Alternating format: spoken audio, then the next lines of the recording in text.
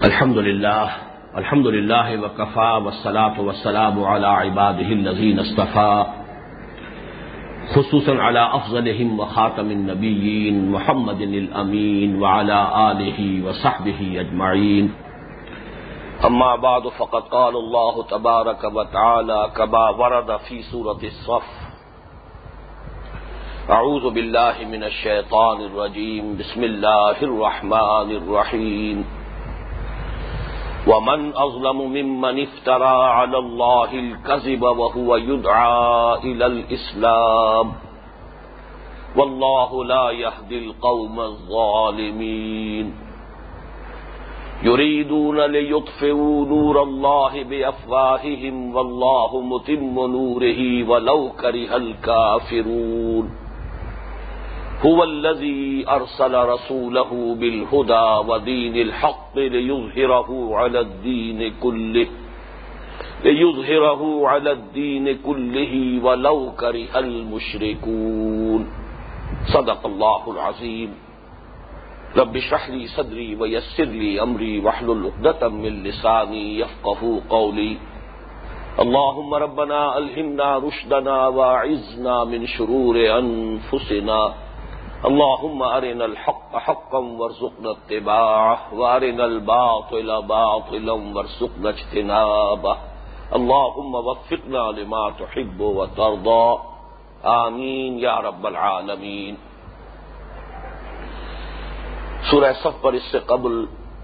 4 نشستیں ہو چکی ہیں اور آج یہ 5ویں نشست ہے۔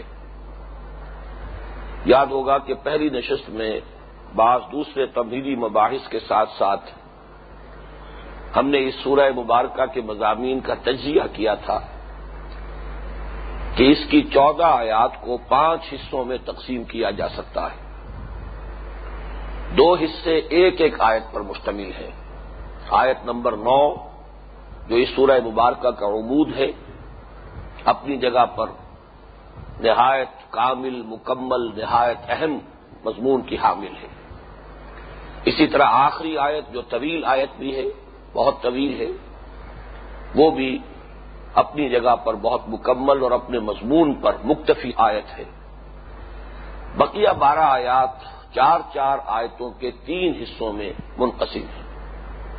پہلا حصہ جو پہلی 4 آیات پر مشتمل ہے، اس سورہ مبارکہ کے مضامین کے اعتبار سے ایک طرح کی تمہید کی حیثیت رکھتا ہے۔ ان 4 آیتوں کے مضامین کا خلاصہ ذہن میں تازہ کر لیں۔ اس کائنات کی ہر شے اللہ کی تسبیح و تحمید میں لگی ہوئی ہے۔ اس میں گویا کہ ایک اشارہ ہوا اس بات کی طرف کہ اگر تم بحیثیت اشرف المخلوقات تم بھی اگر صرف تسبیح و تحمید ہی تک اپنے آپ کو محدود رکھو تو اس کا مطلب یہ ہے کہ کائنات میں تمہاری کوئی امتیازی حیثیت نہیں ہے۔ وہ جو میں نے علامہ اقبال کے 2 اشعار فارسی زبان کے بار بار سنائے آپ کو کہ مقام بندگی دیگر، مقام عاشقی دیگر، اس کائنات کا ذرہ ذرہ اللہ کی بندگی کر رہا ہے۔ لہو اسلم من فی السماوات والارض، لیکن یہ کہ در حقیقت انسان کو جو خلافت عرضی عطا کی گئی، اشرف المخلوقات بنایا گیا، تو اس سے در حقیقت صرف بندگی نہیں بلکہ عاشقی درکار ہے۔ مقام بندگی دیگر، مقام عاشقی دیگر، ز نوری سجدہ می خواہی ز خاکی بے شذا خواہی۔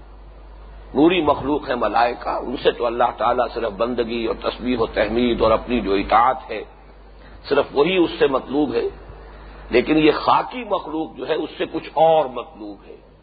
وہ کچھ اور کیا مطلوب ہے کہ شہادت بر وجود خود ز خون دوستاں خواہی، اپنا خون دے کر، اپنی جان قربان کر کے اللہ تعالیٰ کی ذات، اس کی ہستی، اس کے وجود، اس کی توحید، اس کی گواہی دے۔ یہ ہے اصل میں گویا کہ پہلی آیت کا اس سورت کے مضامین کے ساتھ ایک جو گہرا اور لطیف تعلق ہے۔ اگلی 2 آیات، آیت نمبر 2، آیت نمبر 3، یہ ایک بہت ہی نمایاں زجر پر گویا کہ مشتمل ہے۔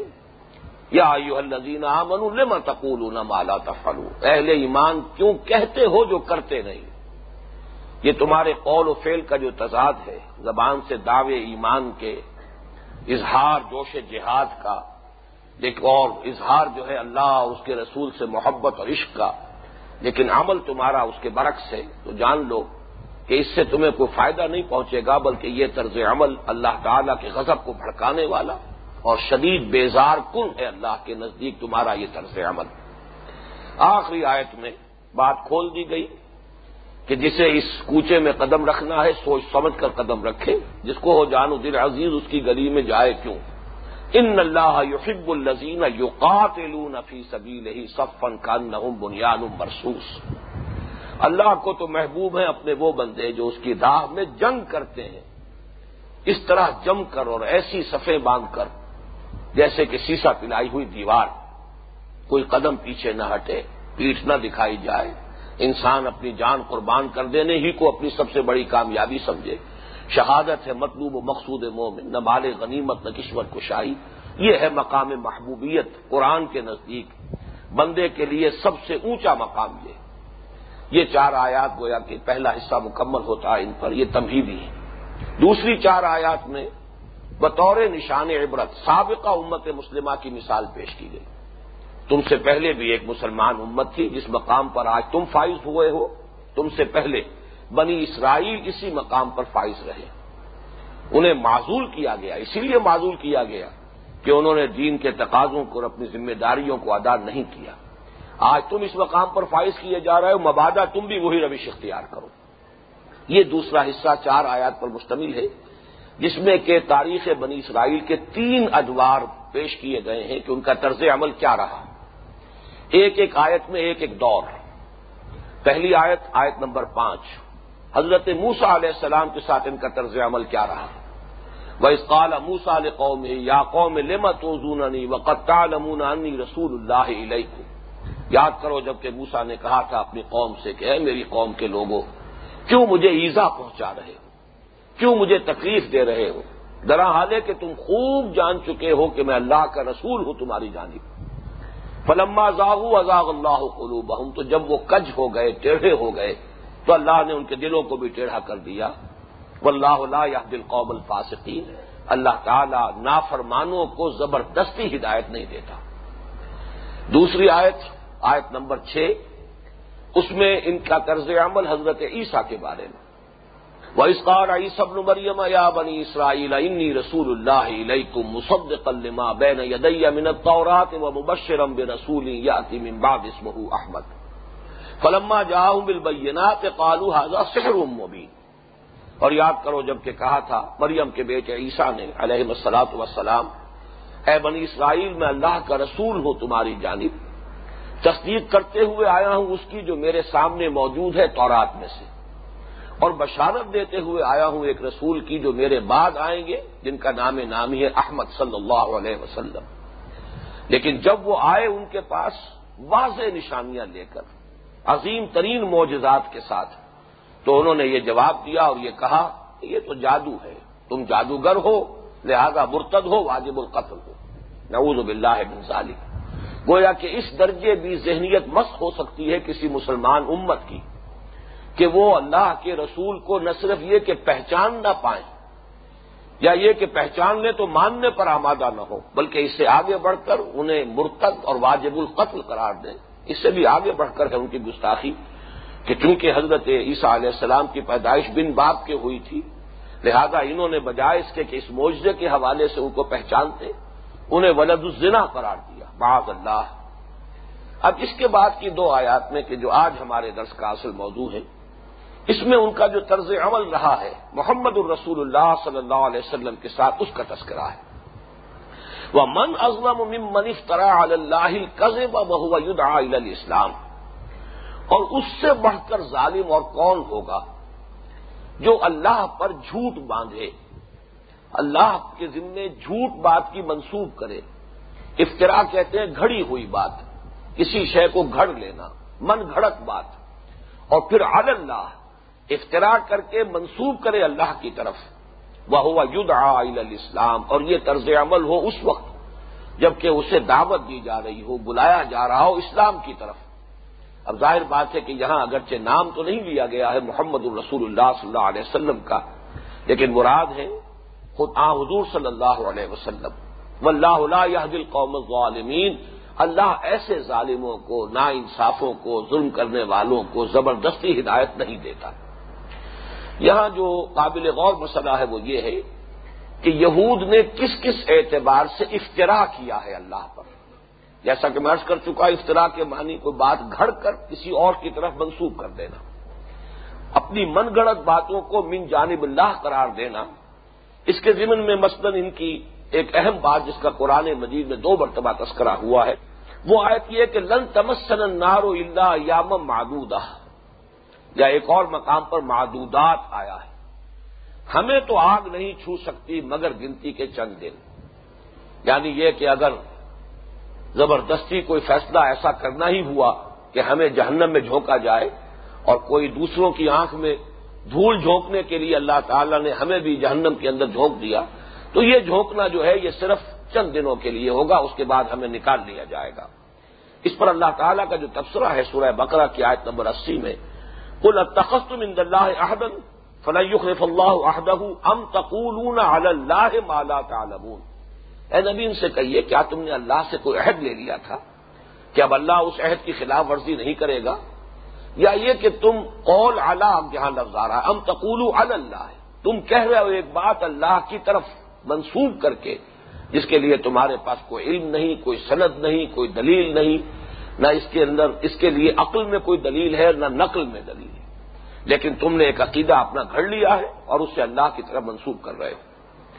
اسی طرح ان کا ایک خیال یہ تھا کہ لیس علینا فی الامیین سبیل، امیین کے بارے میں، اور یہاں در حقیقت امیین سے مراد ہے ان کا جو لفظ جینٹائلز ہے، ان کا تصور یہ تھا کہ یہود یہ ایک علیحدہ، گویا کہ انسانوں میں ان کی حیثیت بہت ممتاز ہے، علیحدہ ہے۔ باقی انسان جو ہے اگرچہ انسان نما ہیں لیکن اصلاً انسان نہیں، حیوان ہے، جینٹائلز،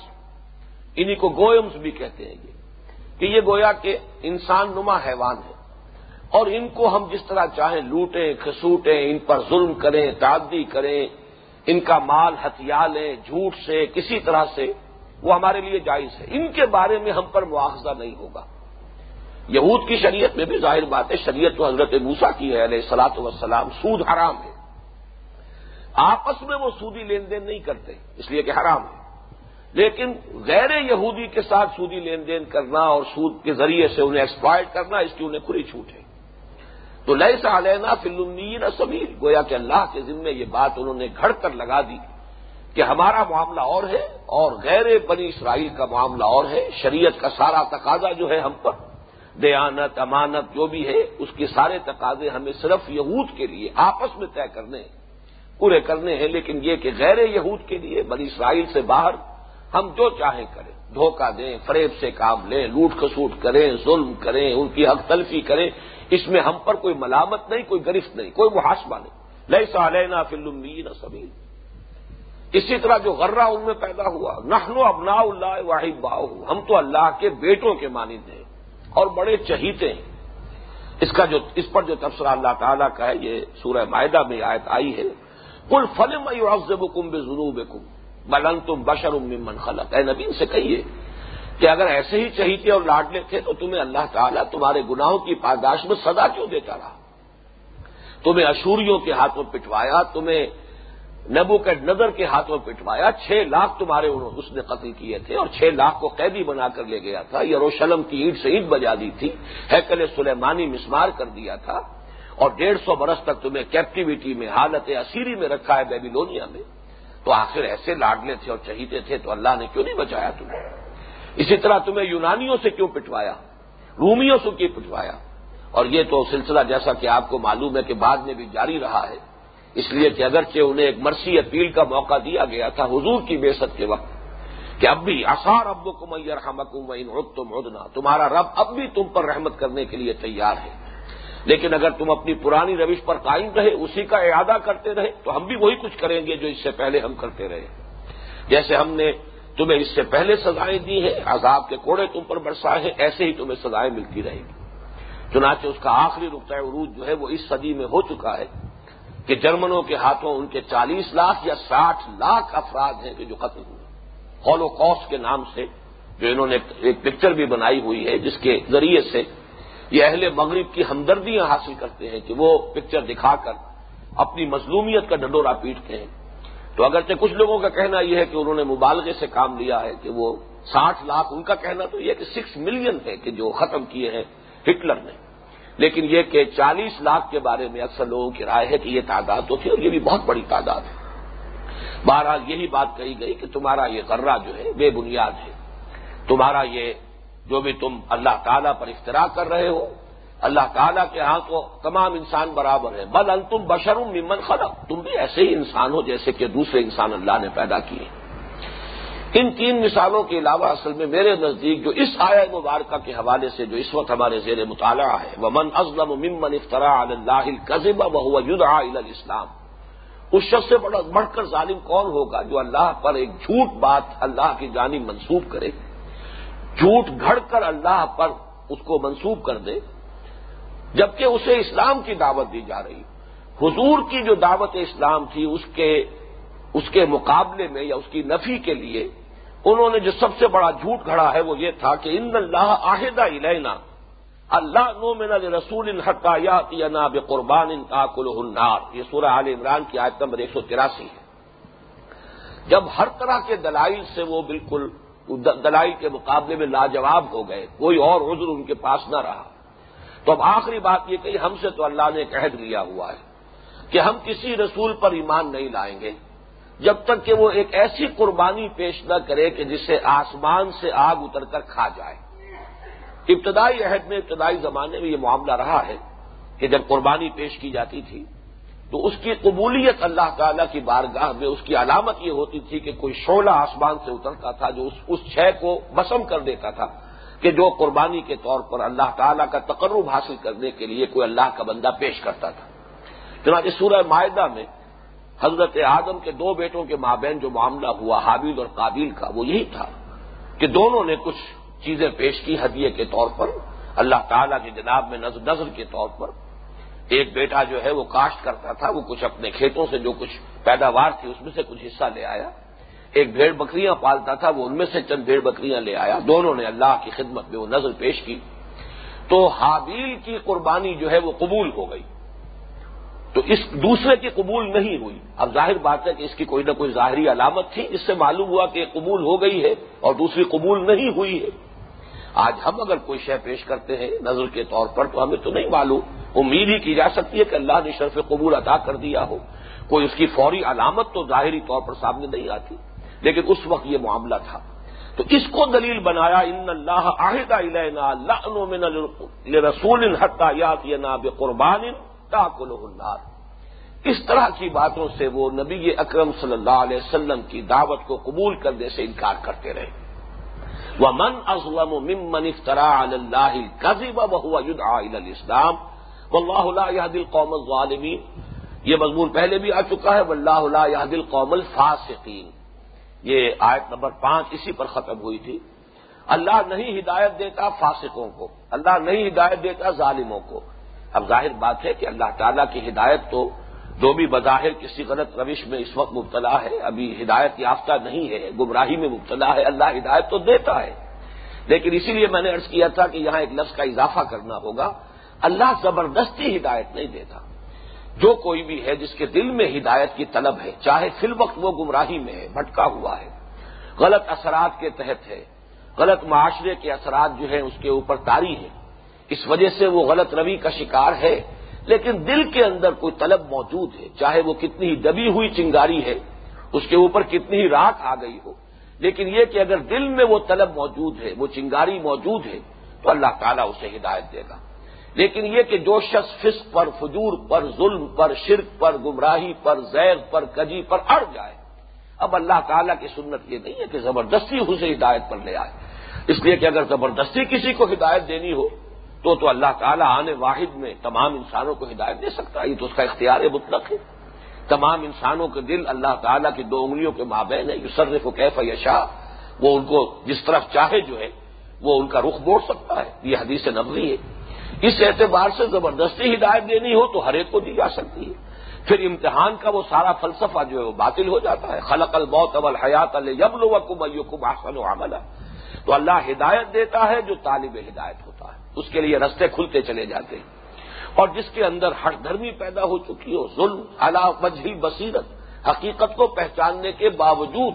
اس کو وہ پھر بھی اپنے تعصب یا حسد کی وجہ سے اپنے کفر اور زیغ پر جمع ہوا ہو، تو اللہ تعالیٰ زبردستی ہدایت نہیں دیتا۔ واللہ لا یہدی القوم الظالمین۔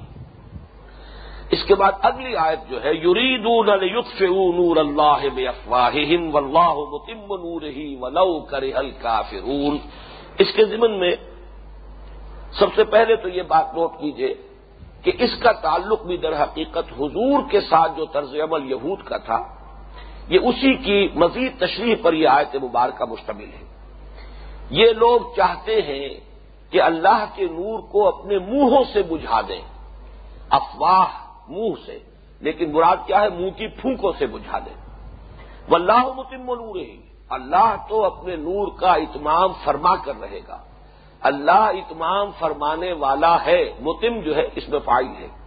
اور جہاں بہت زور کے ساتھ کوئی بات کہنی ہو کہ یہ بات تو مجھے کر کے رہنی ہے، تو وہاں پر بجائے فعل کے اس میں فاعل لایا جاتا ہے۔ واللہ متم نورہ، اللہ تو اتمام فرما کر رہنے والا ہے اپنے نور کا، ولو کرہ الکافرون، خواہ یہ کافروں کو کتنا ہی ناپسند ہو۔ اس آیت مبارکہ میں سب سے پہلے یہ نوٹ کیجئے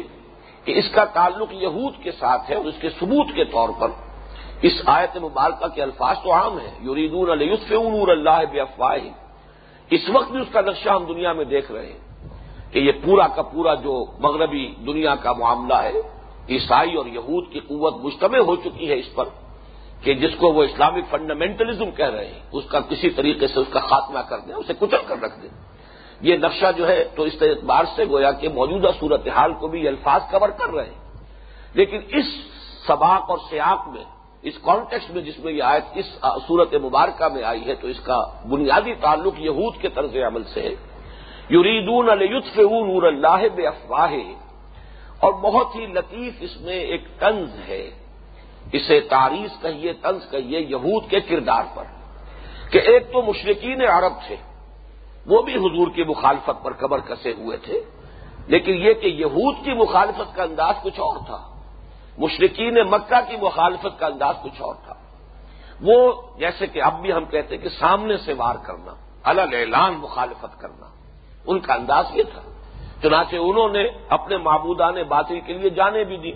کھل کر میدان میں مقابلے کیے، انہوں نے اپنی جانیں نثار کر دی اپنے بتوں کے نام پر، یا اپنے جو بھی عقائد تھے، آبائی جو بھی طور طریقے تھے ان کے تحفظ کے لیے مردانہ وار میدان میں آئے ہیں، مقابلہ کیا ہے۔ جبکہ یہود کا طرز عمل یہ رہا ہے کہ صرف سازش کے ذریعے سے یا افواہوں کے ذریعے سے انہوں نے چاہا ہے کہ اس دین کا خاتمہ کریں اور محمد الرسول اللہ صلی اللہ علیہ وسلم کے مشن کو ناکام بنا دیں۔ سورہ حشر میں نقشہ کھینچا گیا ہے، لا یقاتلونکم جمیعا الا فی قرى محصنۃ او من وراء جدر۔ یہ کبھی بھی اے مسلمانوں تم سے جنگ نہیں کر سکیں گے جمع ہو کر، یعنی جیسے کہ کہیں ایک فوج کے مقابلے میں آتی ہے جمعیت کے ساتھ صفیں باندھ کر، اس طرح یہ کبھی مقابلہ نہیں کر سکیں گے۔ اور اس میں در حقیقت ایک بڑی گہری رہنمائی جو ہے موجود ہے کہ مسلمان امت جب بگڑ جاتی ہے، جب وہ غلط راستے پر پڑ جاتی ہے، تو اس کے اندر وہن پیدا ہو جاتا ہے، بزدلی پیدا ہو جاتی ہے۔ یہ بزدلی انتہائی درجے میں یہود میں پیدا ہو چکی تھی۔ ان کو 3 قبیلے موجود تھے، مضبوط ان کی گڑھیاں تھیں، قلعے تھے ان کے پاس بے شمار اسلحہ تھا، لیکن یہ کہ وہ حضور صلی اللہ علیہ وسلم کے مقابلے میں نہیں آ سکے۔ ساری مخالفت ان کی جو ہے وہ سازشوں کے ذریعے سے دوسروں کو بھڑکانا اور ان کو ابھار کر مقابلے میں لے آنا، پھر ان کو یہ شہ دینا کہ تم باہر سے حملہ کرو، اندر سے ہم جو ہے وہ گویا کہ مارے آستین کی طرح ہم ڈنک ماریں گے، ہم تمہارے ساتھ تعاون کریں گے۔ لیکن ہمیشہ ایسا ہوا ہے کہ قریش کو تو یہ ابھار کر لاتے رہے اور حملے پر آمادہ کرتے رہے، لیکن خود ان میں کبھی جرأت نہیں۔ تو لا یقاتلونکم جمیعا الا فی قرى محصنۃ او من وراء جدر۔ قرى محصنۃ حصن کہتے ہیں قلعے کو، قلعہ بندیاں، او من وراء جدر فصیلوں کے پیچھے سے یا دیواروں کے پیچھے سے، یعنی پتھراؤ کر دیں گے، اوپر چڑھ کر کچھ کریں گے، لیکن یہ کہ مقابلے پر نہیں آ سکیں گے۔ یہاں مجھے وہ حدیث یاد آ رہی ہے کہ نبی اکرم صلی اللہ علیہ وسلم نے خود امت مسلمہ کے بارے میں فرمایا کہ ایک وقت ایسا آئے گا کہ تمہاری حیثیت جو ہے کغصائی سیل، تم ایسے ہو جاؤ گے جیسے کہ جھاگ ہوتا ہے، اس کی کوئی حیثیت نہیں ہوتی. جب کہیں سیلاب آئے، پانی کا ریلا آئے تو اس کے اوپر جھاگ ہوتا ہے، کغصاء السیل، تمہاری حال یہ ہو جائے گا. تو اس پر صحابہ نے پوچھا امن قلت نحن یومئذ یا رسول اللہ، کیا اس دن ہماری تعداد بہت کم ہو جائے گی، ہماری جو عددی قوت ہے اس میں کمی آ گئی ہوگی؟ فرمایا نہیں، بل انتم یومئذ کثیر، ہوگے تو بہت لیکن تم غصاء السیل کے مانند ہوگے. نظر تو بہت آتا ہے جھاگ جو ہے، لیکن حقیقت اس کی کچھ نہیں ہوتی. پھر جب سوال کیا گیا کہ حضور یہ کیسے ہو جائے گا، آپ نے فرمایا تمہارے اندر ایک بیماری پیدا ہو جائے گی جس کا نام وہن ہے. اس وہن ہی سے توہین بنا ہے، کسی کی ذلت کرنا، توہین، یہ باب تفعیل ہے وہن سے. تمہارے اندر وہن پیدا ہو جائے گا. پھر صحابہ نے پوچھا وہ مل وہن یا رسول اللہ، اے اللہ کے رسول یہ بتائیے وہ وہن کیا ہے؟ تو فرمایا آپ نے حب الدنیا و کراہیت الموت، حب الدنیا و کراہیت الموت، دنیا کی محبت اور موت کا خوف، موت سے فرار، یہ جب پیدا ہو جائے گا تو تم گویا کہ ایسے ہو جاؤ گے کہ تمہاری کوئی قوت نہیں رہے گی، تم جھاگ کے مانند ہو جاؤ گے، اور دنیا کی دوسری قومیں تم پر ایک دوسرے کو ایسے دعوت دیں گی جیسے کوئی دسترخوان بچھا کر کوئی خاتون خانہ جو ہے دعوت دیا کرتی ہے کہ آئیے کھانا تیار ہے تناول فرمائیے. اس طریقے سے دنیا کی اقوام جو ہے تم پر ایک دوسرے کو دعوت دیں. اور یہ نقشہ جو ہے فی الواقع حدیث نبوی کی پوری تصویر جو ہے واقعاتی شکل میں اس صدی کے آغاز میں ہو گئی، جبکہ پہلی جنگ عظیم کے بعد تمام یہ عالم عرب جو ہے اس کے حصے بکھرے کر لیے گئے. مختلف دول یورپ نے آپس میں تقسیم کر لیا، یہ انگریزوں کا ہے، یہ فرانسیسیوں کا ہے، یہ اطالویوں کا ہے، یہ فلاں کا ہے، اس پر اس کا غلبہ رہے گا، یہ اس کے زیر انتداب رہے گا، اس پر براہ راست ان کا تسلط رہے گا. اور گویا کہ وہ عظیم سلطنت عثمانیہ جس کے بارے میں ایک انگریز نے لکھا ہے کہ ویسے تو سلطنت عثمانیہ تھی، حقیقت میں تو وہ سلطنت قائم کی تھی حضرت عمر نے، Umar the great empire founded by Umar the great. اس کو ایک انگریز کرنل نے اس کے چیتھڑے اڑا دیے، لارنس جو تھا جس نے کہ عربوں کو آمادہ کیا ترکوں کے خلاف بغاوت اور غداری کرنے پر، اور اسی کے نتیجے میں یہ روز بد دیکھنا نصیب ہوا. وعدہ ان سے کیا گیا تھا کہ تمہیں آزاد کر دیں گے، لیکن پھر یہ کہ اس کے بعد جو کچھ ہوا ہے بالفعل، اور وہ یہ کہ غلامی کی زنجیروں میں جکڑ دیے گئے. وہ نقشہ جو اس حدیث میں آیا ہے اس صدی کے آغاز میں بتمام و کمال سامنے آ چکا. بہرحال فرمایا گیا کہ یہ جو یہودی ہیں یریدون لیطفئوا نور اللہ بافواہہم، یہ اپنی منہ کی پھونکوں سے بجھانا چاہتے ہیں اللہ کے نور کو. اس کی بڑی خوبصورت تعبیر کی ہے مولانا ظفر علی خان نے کہ نور خدا ہے کفر کی حرکت کے خندزن، پھونکوں سے یہ چراغ بجھایا نہ جائے گا. یعنی یہ کہ در حقیقت صرف اپنی سازشی کردار کے ذریعے سے یا صرف افواہیں پھیلا کر یہ چاہتے ہیں کہ کسی طریقے سے مسلمانوں کی ہوا اکھڑ جائے، اور یہ نور توحید یا نور اسلام یا نور ہدایت جو ہے جو محمد کے ذریعے صلی اللہ علیہ وسلم دنیا کو نصیب ہو رہا ہے یہ بجھ جائے. یریدون لیطفئوا نور اللہ بافواہہم واللہ متم نورہ، جیسا کہ میں نے ابھی عرض کیا متم یہ اس میں فاعل ہے، اللہ تو اتمام فرما کر رہنے والا ہے. ایک عزم مصمم جب ہوتا ہے تو وہاں بجائے فعل کے اس میں فاعل کی صورت میں بات کہی جاتی ہے، اللہ تو یہ کر کے رہنے والا ہے. واللہ متم نورہ، اپنے نور کا اتمام فرما کر رہنے والا ہے. وَلَوْ كَرِهَ الْكَافِرُونَ، خواہ یہ کافروں کو کتنا ہی ناگوار ہو. یہاں پہلا سوال پیدا ہوتا ہے کہ اللہ کے نور سے مراد کیا ہے؟ اگرچہ سورہ نور میں ہمارے اس منتخب نصاب کا جو دوسرا حصہ ہے اس میں ایمان کے مباحث میں وہ آیات نور آ چکی ہیں. اللہ نور السماوات والارض، گویا کہ خود اللہ تعالیٰ کی ذات پر بھی اس لفظ کا اطلاق ہوا ہے. اللہ آسمانوں اور زمین کا نور ہے، اگرچہ وہاں ہم نے تفصیل سے یہ بحث کی تھی اس سے مراد ہے نور ہدایت، نور ایمان، اس لیے کہ آگے جو تفصیل آ رہی ہے وہ ایمان کی تفصیل ہے. پھر یہ لفظ آ چکا ہے اسی حصے میں ہمارے منتخب نصاب کے سورہ تغابن میں فآمنوا باللہ ورسولہ والنور الذی انزلنا، بس ایمان لاؤ اللہ پر اور اس کے رسول پر اور اس نور پر کہ جو ہم نے نازل کیا ہے. یہ نور جو ہے یہ قرآن ہے. اگلی آیت کے ساتھ اس کا یہ گہرا ربط ہے وہ میں بعد میں بیان کروں گا. نور ہدایت، نور اصل میں ذریعہ بنتا ہے کسی شے کو دیکھنے کا. یہ جو نور ہے جس سے ہم واقف ہیں، روشنی ہے، یہ چیزوں کو دیکھنے کا ذریعہ بنتی ہے.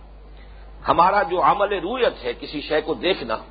اس میں دو چیزیں ضروری ہیں، خارج میں روشنی موجود ہو، باطن میں نور بصارت موجود ہو، آنکھ کے اندر بھی نور بصارت ہو، خارج میں نور موجود ہو، روشنی موجود ہو تو ہم کسی شے کو دیکھ سکتے ہیں۔ لیکن فرض کیجئے کہ نور بصارت تو ہے لیکن خارج میں روشنی نہیں ہے تو ہم اشیاء کو دیکھ نہیں سکیں گے۔ اس اعتبار سے جو باطنی حقائق ہے اس کائنات کے، انہی کو منکشف کرنے کے لیے، انہی کو سامنے لانے کے لیے، مبرہن کرنے کے لیے اللہ تعالیٰ نے وحی کا سلسلہ نازل فرمایا۔ تو گویا کہ نور وحی، یہ نور ہدایت، یہ ہے وہ نور کہ جس کے بارے میں فرمایا جا رہا ہے، جس کی تکمیل ہوئی ہے قرآن کی شکل میں۔ چنانچہ وہ آیہ مبارکہ، وہ الفاظ جو آئے ہیں سورہ مائدہ کی 3 آیت میں، الیوم اکملت لکم دینکم واتممت علیکم نعمتی ورضیت لکم الاسلام دینا، میں نے تم پر آج کے دن اپنے دین کا اکمال کر دیا، دین کو کامل کر دیا، اور تم پر اپنی نعمت کا اتمام کر دیا۔ اتمام سے ہی لفظ متم بنا ہے، اور نعمت ہدایت ہے۔ بارہا اس پر تفصیل سے گفتگو ہوئی ہے کہ نعمت اصلاً نعمت ہدایت کا نام ہے۔ باقی جن چیزوں کو ہم نعمت سمجھتے ہیں یا جن کے حوالے سے نعمت کا تذکرہ ہوتا ہے، چاہے وہ دولت ہے، صحت ہے، اولاد ہے، جو بھی کچھ ہے، ان کا نعمت ہونا منحصر ہے اس پر کہ نعمت ہدایت موجود ہو۔ اگر صحت ہے اور ہدایت نہیں ہے تو انسان اپنی قوت کو، اپنی صحت کو کسی غلط جگہ صرف کرے گا، اپنی عاقبت کو برباد کرے گا۔ دولت ہے اور ہدایت نہیں ہے تو دولت جو ہے وہ علل و تللوں میں صرف کرے گا، اسراف اور تبذیر میں صرف کرے گا، عیاشیوں میں صرف کرے گا، تو یہ دولت نعمت نہ ہوئی۔ اسی طریقے سے اولاد ہے، لیکن انسان کو ہدایت حاصل نہیں ہے، نہ اولاد کی وہ تربیت صحیح کرے گا، نہ اولاد جو ہے اس کے لیے آئندہ کے لیے جو ہے وہ صدقہ جاریہ بن سکے گی، بلکہ ہو سکتا ہے کہ بگڑی ہوئی اولاد نہ صرف آخرت میں اس کے لیے موجب عذاب بن جائے بلکہ دنیا میں بھی وبال بن جائے، اور بڑھاپے میں وہی اولاد جو ہے وہ سب سے زیادہ انسان کے لیے کوفت کا ذریعہ بن جائے۔ تو کوئی شے نعمت نہیں ہے جب تک کہ نعمت ہدایت نہ ہو، تو اصلاً نعمت ایک ہی ہے اور وہ نعمت ہدایت ہے، اور وہ ہے الہدیٰ، قرآن حکیم۔ تو اتمام نور، اتمام نعمت اور اتمام جو ہے وہ در حقیقت وہ ہے قرآن مجید کی تکمیل اور قرآن مجید میں ہدایت کا کامل ہو جانا۔ واللہ متم نورہ ولو کرہ الکافرون، چاہے یہ کافروں کو کتنا ہی ناگوار ہو۔ اور آپ کو معلوم ہے کہ کافروں کو اصل دشمنی جو ہے وہ تو قرآن سے تھی، حضور سے تو نہیں تھی صلی اللہ علیہ وسلم۔ حضور کے ساتھ تو بلکہ ان کی جو بھی عقیدت رہی تھی قرآن کے نزول سے قبل، وہ اس سے ظاہر ہے کہ انہوں نے ہی حضور کو خطاب دیا تھا صادق الامین۔ انہی کا کہنا یہ تھا کہ لا تسمعوا لهذا القرآن والغوا فیہ لعلکم تغلبون۔ اس قرآن سے ان کی ساری دشمنی، بیر جو ہے وہ قرآن سے تھا۔ نہ سنو اس قرآن کو، بلکہ جب محمد قرآن سنائے تو تم ہوٹنگ کرو، شور مچاؤ، لغو حرکتیں کرو، اسی راستے سے تمہارے غالب ہونے کا امکان ہے۔ اسی طرح فرمایا سورہ حجر میں الذین جعلوا القرآن عضین، قرآن مجید کا قیمہ کر رہے ہیں، یہ اس کو بگاڑ رہے ہیں، اس کے ٹکڑے ٹکڑے کر رہے ہیں تاکہ کہیں قرآن مجید لوگوں کی ہدایت کا ذریعہ نہ بن جائے۔ اس طریقے سے معلوم ہوا کہ اصل دشمنی حضور سے کہا گیا ایت بقرآن غیر ھذا او بدلہ، اس قرآن کے سوا کوئی اور قرآن پیش کیجیے یا اس میں کوئی ترمیم کر دیجیے تو ہمارے لیے قابل قبول ہوگا۔ تو مختلف مواقع سے معلوم ہوتا ہے قرآن مجید کے کہ اصل جو انہیں دشمنی تھی قرآن سے تھی۔ حضور صلی اللہ علیہ وسلم سے تو مشرکین مکہ کو ذاتی اعتبار سے محبت تھی، لیکن دشمنی اصل جو تھی وہ قرآن سے تھی۔ اسی طرح یہود کا معاملہ یہ ہے، قرآن مجید میں ثابت ہے کہ حضرت جبرائیل کی دشمنی کہ وہ یہ دولت جو ہے، دولت ہدایت، بجائے ہمارے وہ محمد کی طرف لے گئے صلی اللہ علیہ وسلم، یہ گویا کہ ہماری دشمنی میں جبرائیل نے یہ کیا۔ یہ ہے اصل میں یریدون لیطفئوا نور اللہ بافواہہم واللہ متم نورہ ولو کرہ الکافرون۔ اس لفظ کو، اتمام نور کو، علامہ اقبال نے مختلف انداز میں اپنے اشعار میں بیان کیا ہے۔ توحید کے لیے لفظ نور لائے ہیں، جواب شکوہ بے شعر بہت ہی عمدہ شعر ہے کہ وقت فرصت ہے کہاں، کام ابھی باقی ہے، نور توحید کا اتمام، وہی اتمام کا لفظ، اتممت علیکم نعمتی واللہ متم نورہ، نور توحید کا اتمام ابھی باقی ہے۔ اسی طرح وہ جو شب گریزاں ہوگی آخر جلوہ خورشید سے، یہ چمن معمور ہوگا نغمہ توحید سے۔ تو یہ گویا کہ اس وقت کی جو صورت تھی یہود کی، حضور صلی اللہ علیہ وسلم کی دعوت کے مقابلے میں اس کو ان دو آیات میں کھول دیا گیا۔ پہلے یہ کہ وہ من اظلم ممن افترى علی اللہ الکذب، انہوں نے ڈھال بنایا ہے اپنی افترا بازی کو حضور کی دعوت کے مقابلے میں، اپنے افتراء کے ذریعے سے اس کو رد کرنے کی صورت اختیار کی ہے۔ یریدون لیطفئوا نور اللہ بافواہہم واللہ متم نورہ ولو کرہ الکافرون، اور وہ تو تلے ہوئے ہیں، چاہتے ہیں کہ اللہ کے نور کو اپنے منہ کی پھونکوں سے بجھا دیں، لیکن اللہ کا یہ فیصلہ ہے کہ وہ اپنے نور کا اتمام فرما کر رہے گا، خواہ یہ کافروں کو کتنا ہی ناگوار ہے۔ جیسا کہ میں اس سے پہلے عرض کر چکا ہوں، ہمیں اس وقت کا جو دنیا کا نقشہ ہے اس آیہ مبارکہ کی روشنی میں اس کا بھی مشاہدہ کر لینا چاہیے۔ تاریخ اب اس موڑ پر آ گئی ہے، ابھی جو کچھ یہ کمیونزم کے خاتمے کے بعد تاریخ نے جو ایک نیا ٹرن لیا ہے اور جو حالات ہیں دنیا کے وہ ایک نئی سمت میں مڑ گئے ہیں، وہ کیا ہے کہ کچھ عرصے سے تقریباً یوں سمجھیے کہ نصف صدی سے جو کشمکش چل رہی تھی اور انٹرنیشنل پالیٹکس جو ہے اس کا مرکز و محور کیا تھا، دو سپر پاورز کا آپس میں تصادم اور مقابلہ۔ اب ظاہر ہے کہ وہ ایک سپر پاور ختم ہوئی، اب sole supreme power on earth America ہے، اور دوسری حقیقت جس کو پہچاننے کی ضرورت ہے، بہت کم لوگ اس سے واقف ہیں، لیکن اس کو چاہیے کہ اب اس کو عام کیا جائے اور لوگوں کو سمجھایا جائے کہ امریکہ پر اصل میں جو سوار ہے وہ یہود فرنگ کی رگے جاں پنجے یہود میں، اور یہ فرنگ وہ تھا۔ در حقیقت علامہ اقبال نے تو یہ شعر کہا ہے آج سے نصف صدی سے بھی پہلے، اس وقت تک فرنگ جو ہے وہ برطانیہ اور یہ جو ممالک ہے، خاص طور پر برطانیہ ہمارے لیے، علامہ اقبال گئے یورپ میں، انہوں نے مشاہدہ کیا اور جا کر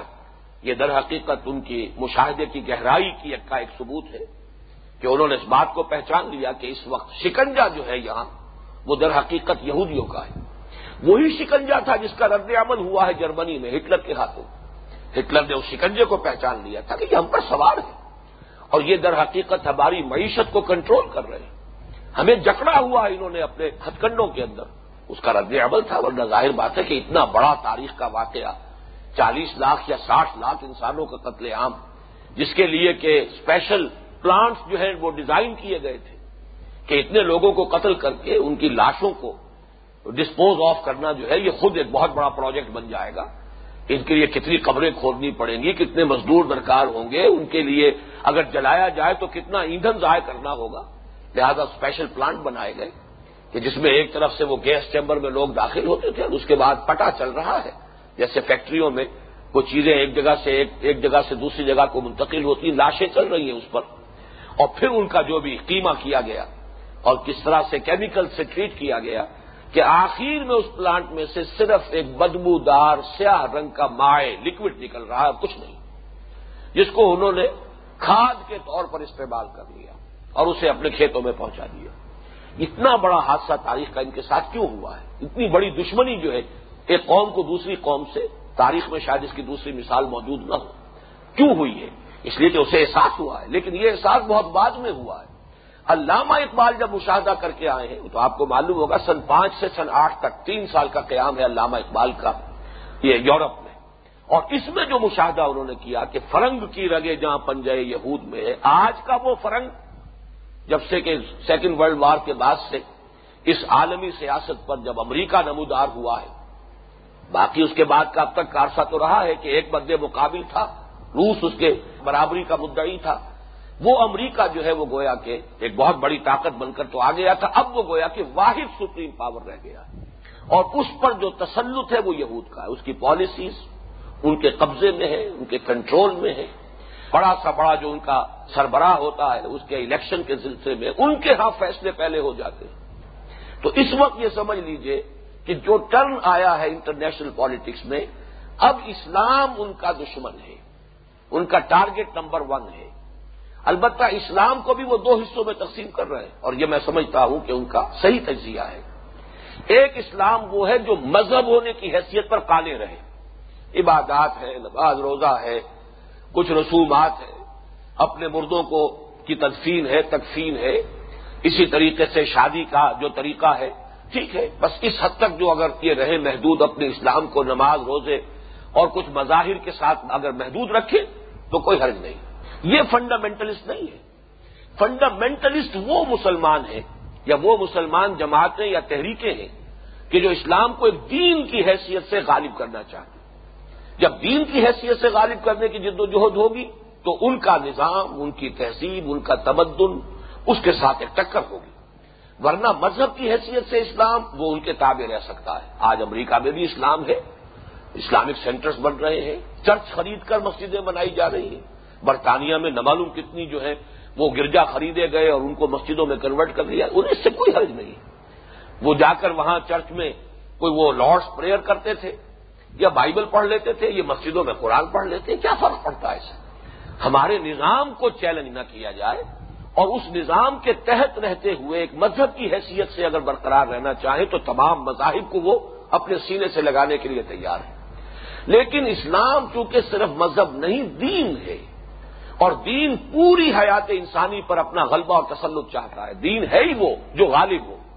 جب دین مغلوب ہو جائے تو وہ در حقیقت دین نہیں رہتا، وہ تو پھر مذہب بن جاتا ہے۔ بندگی میں گھٹ کے رہ جاتی ہے ایک جوئے کماب، اور آزادی میں بہرے بے قرار ہے زندگی۔ جب اسلام غالب ہوتا ہے تو دین ہوتا ہے، مغلوب ہو جاتا ہے جیسے کہ انگریز کے دور میں یہاں تھا۔ نماز روزے کی آزادی ہے، چاہے تم داڑھی کتنی لمبی رکھ لو،